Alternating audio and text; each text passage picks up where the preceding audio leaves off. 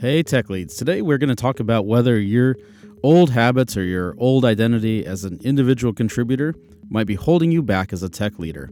Welcome to the Tech Lead Coaching Podcast. My name is Michael Rice, and every Monday, Wednesday, and Friday, I try to bring you some useful stuff you can put to use today to make you more effective in the role, whether you're brand new or even if you're highly experienced.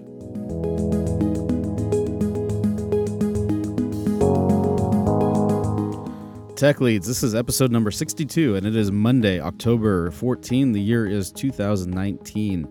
The Tech Lead Coaching Podcast is a podcast for early tech leaders like you, whether you're a tech lead, hands-on engineering manager, or even startup CTO. I feel like you need a podcast like this because first-line tech leads and manager roles are pretty challenging, but they're also a huge opportunity in your career. My goal is to bring you clarity on what you're supposed to do, certainty in how to do it, and confidence that you're going to be successful, because you are. Remember, the new structure of these podcasts is that I'm going to float some ideas to you that I think you can put to use right away in your tech leadership, but really the better stuff I try to write up, I try to save for the next iteration of this talk, which I reduced to an email newsletter list, and I think it's a little more refined, and I'll link to it in the show notes so you can get on the list. It's all free. It's michaelrice.substack.com. So let's get started.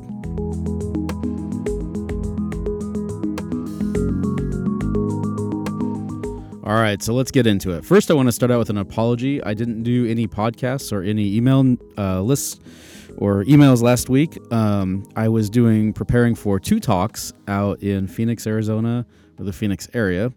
One on, you guessed it, how to be a tech lead, and the other was on cloud native application development on Kubernetes. So that was pretty interesting. That was the first time I've ever done that talk. So that was cool. And the other thing I was trying to get done was add some more revisions to the book, because the book that I linked to in the show notes and that I've talked a little bit about, it really needs a big revision. It's just kind of riddled with typos, and it really needs a little bit more restructuring in terms of I think answering a lot of the questions that tech leads often have about, like, what do they do, what are they supposed to do, and I think the answers I give, or maybe it's more that the structure of it just doesn't really lead to a very satisfying answer. Unfortunately, I spent most of my time on my day job, of course, and traveling out to Phoenix and dragging the family with me. So it was a pretty long trip from LA through to Phoenix through the desert with a bunch of little kids, but we made it, we survived, and we got back.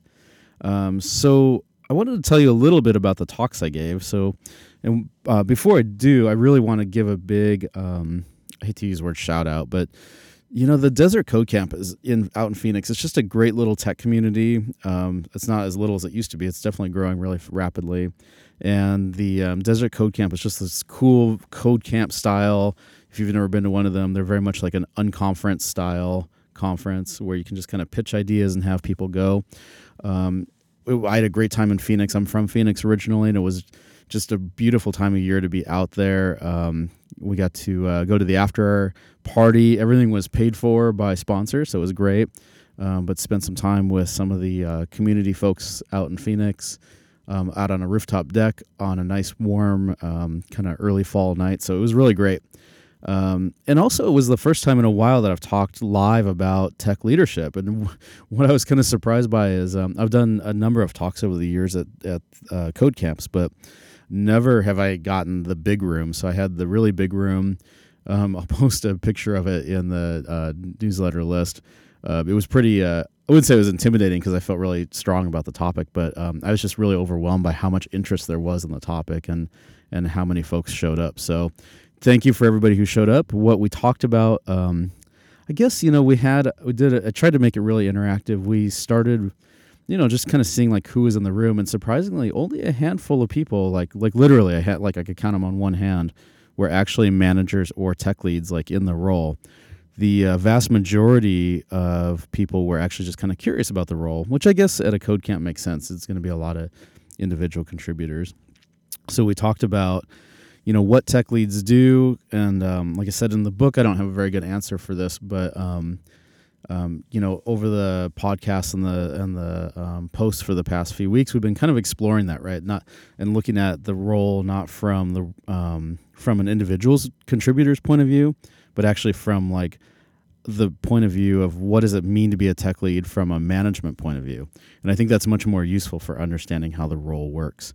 We also talked about the chasm that I've mentioned. If you listen back to some of the really old podcasts, I have the story of when I was working for a consulting firm, kind of a small specialized consulting firm, way back in the 1990s, before September 11th.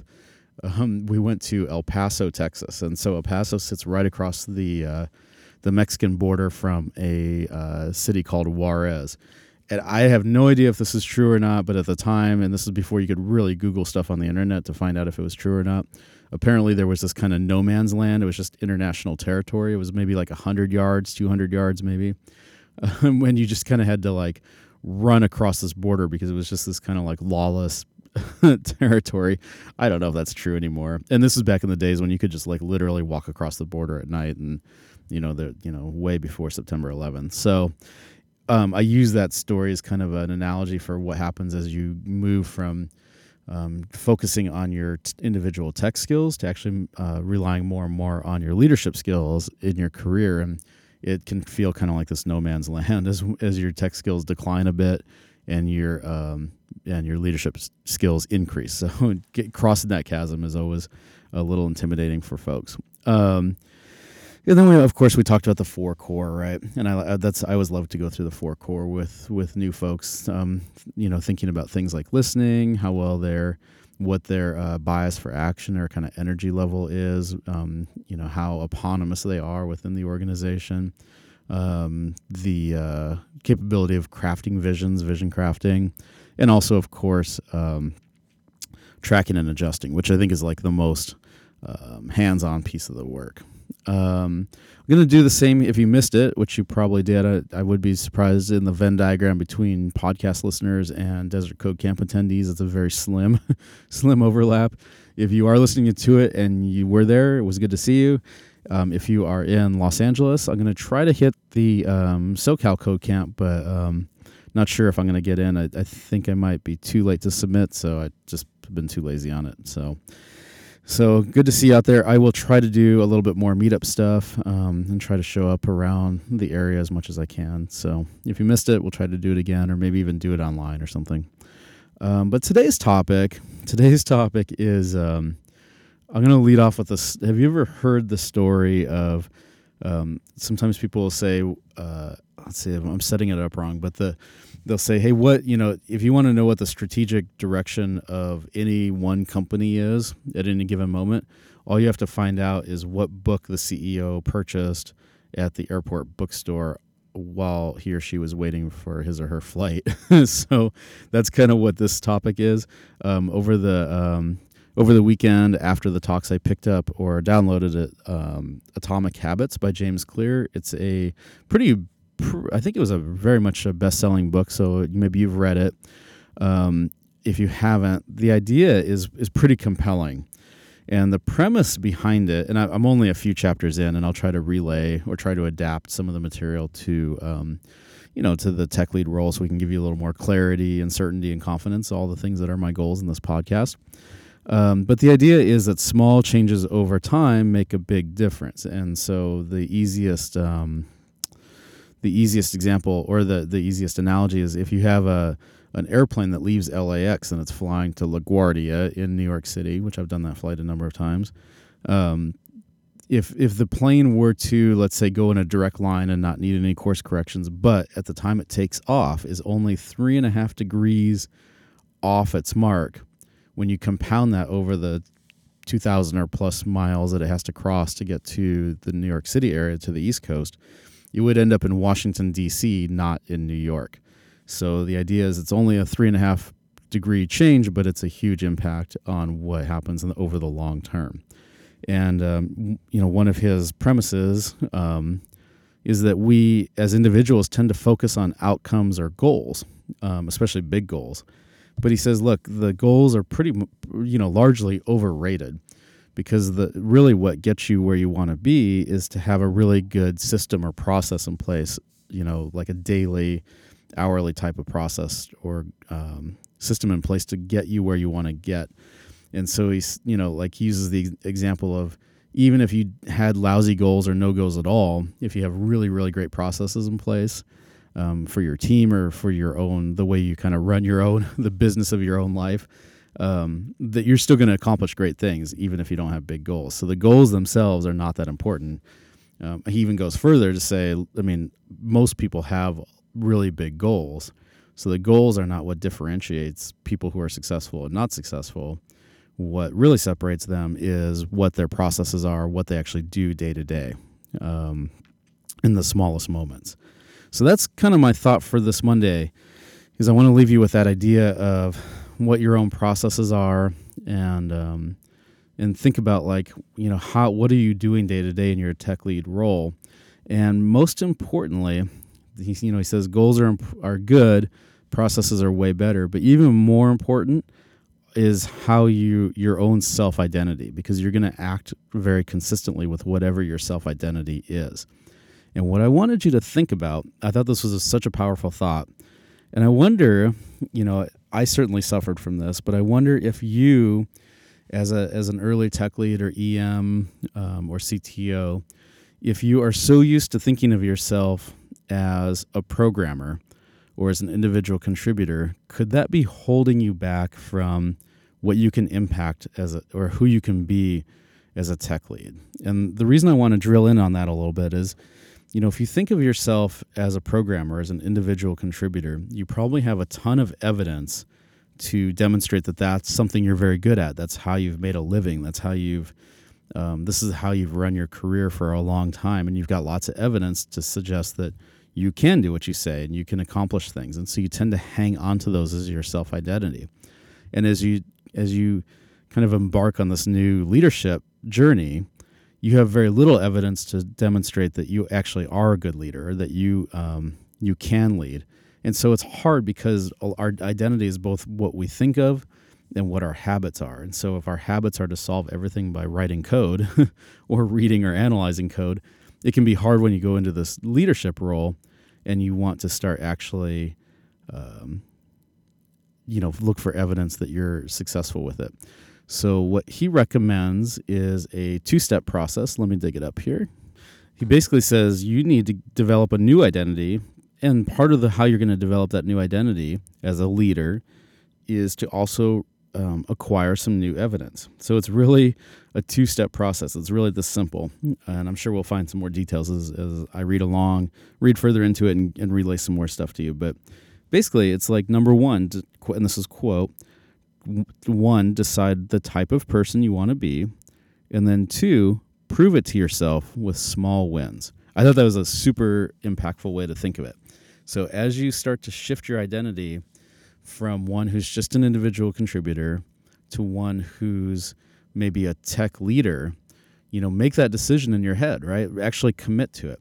It's kind of like if you think of smoking, right? And you want to quit smoking. If any of you are smokers out there, or used to be, you might say to yourself, look, I'm not gonna smoke anymore because I'm just not a smoker. If you see that as your identity, it's easier to be consistent with you.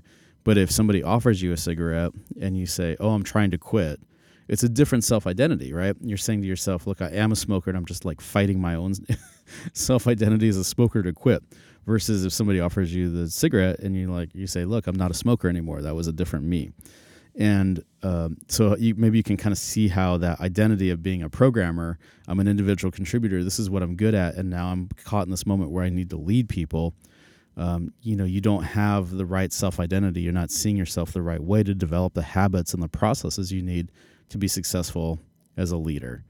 So we'll flesh this out a little bit more this week, but I just wanted to it's so consistent with how I feel about this podcast and what I'm trying to do and help you on your journey to being a more impactful tech lead or a tech leader, because it really goes to your self-identity. It's like changing who you are. And actually, I was trying to articulate that on Saturday afternoon in Phoenix, and it just didn't come out very well. It didn't land very well. So if you, like I said, if you're in that slim diagram, that slim Venn diagram or overlap, I hope you hear it now. And that's what I was trying to say to you. And that's what I want to say to everybody else, that this is such a cool opportunity in your career, because you're shifting not just from like an individual contributor to actually seeing yourself in a whole new way. And that's what I want to be here to help you with.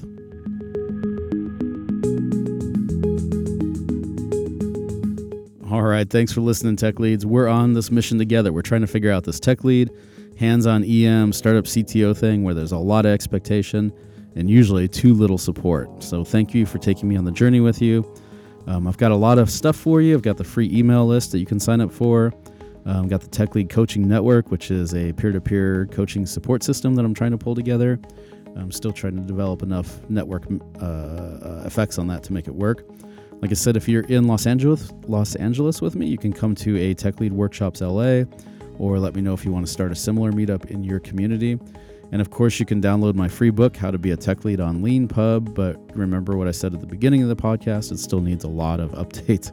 So just download it, get your name on the list, and then once I upload it or update it, LeanPub will tell you the updates are there. And then you could download it, and then you can read it. But promise me you won't do it until you hear from me, either on LeanPub or here on this podcast. But no matter what, I want to hear from you. Drop me an email at me@michaelrice.com. Hit me up on Twitter at michaelrice. You can also schedule a little time with me if you want. I will start posting a Calendly link, so maybe we could chat for a few minutes. I definitely want to learn more about the community and what you guys are trying to do. All right, Tech Leads, it's Monday. Let's go on and make the most of this opportunity. It's a big step up in your career. You're going to do great, and I'm proud to be on the journey with you. See you on Wednesday.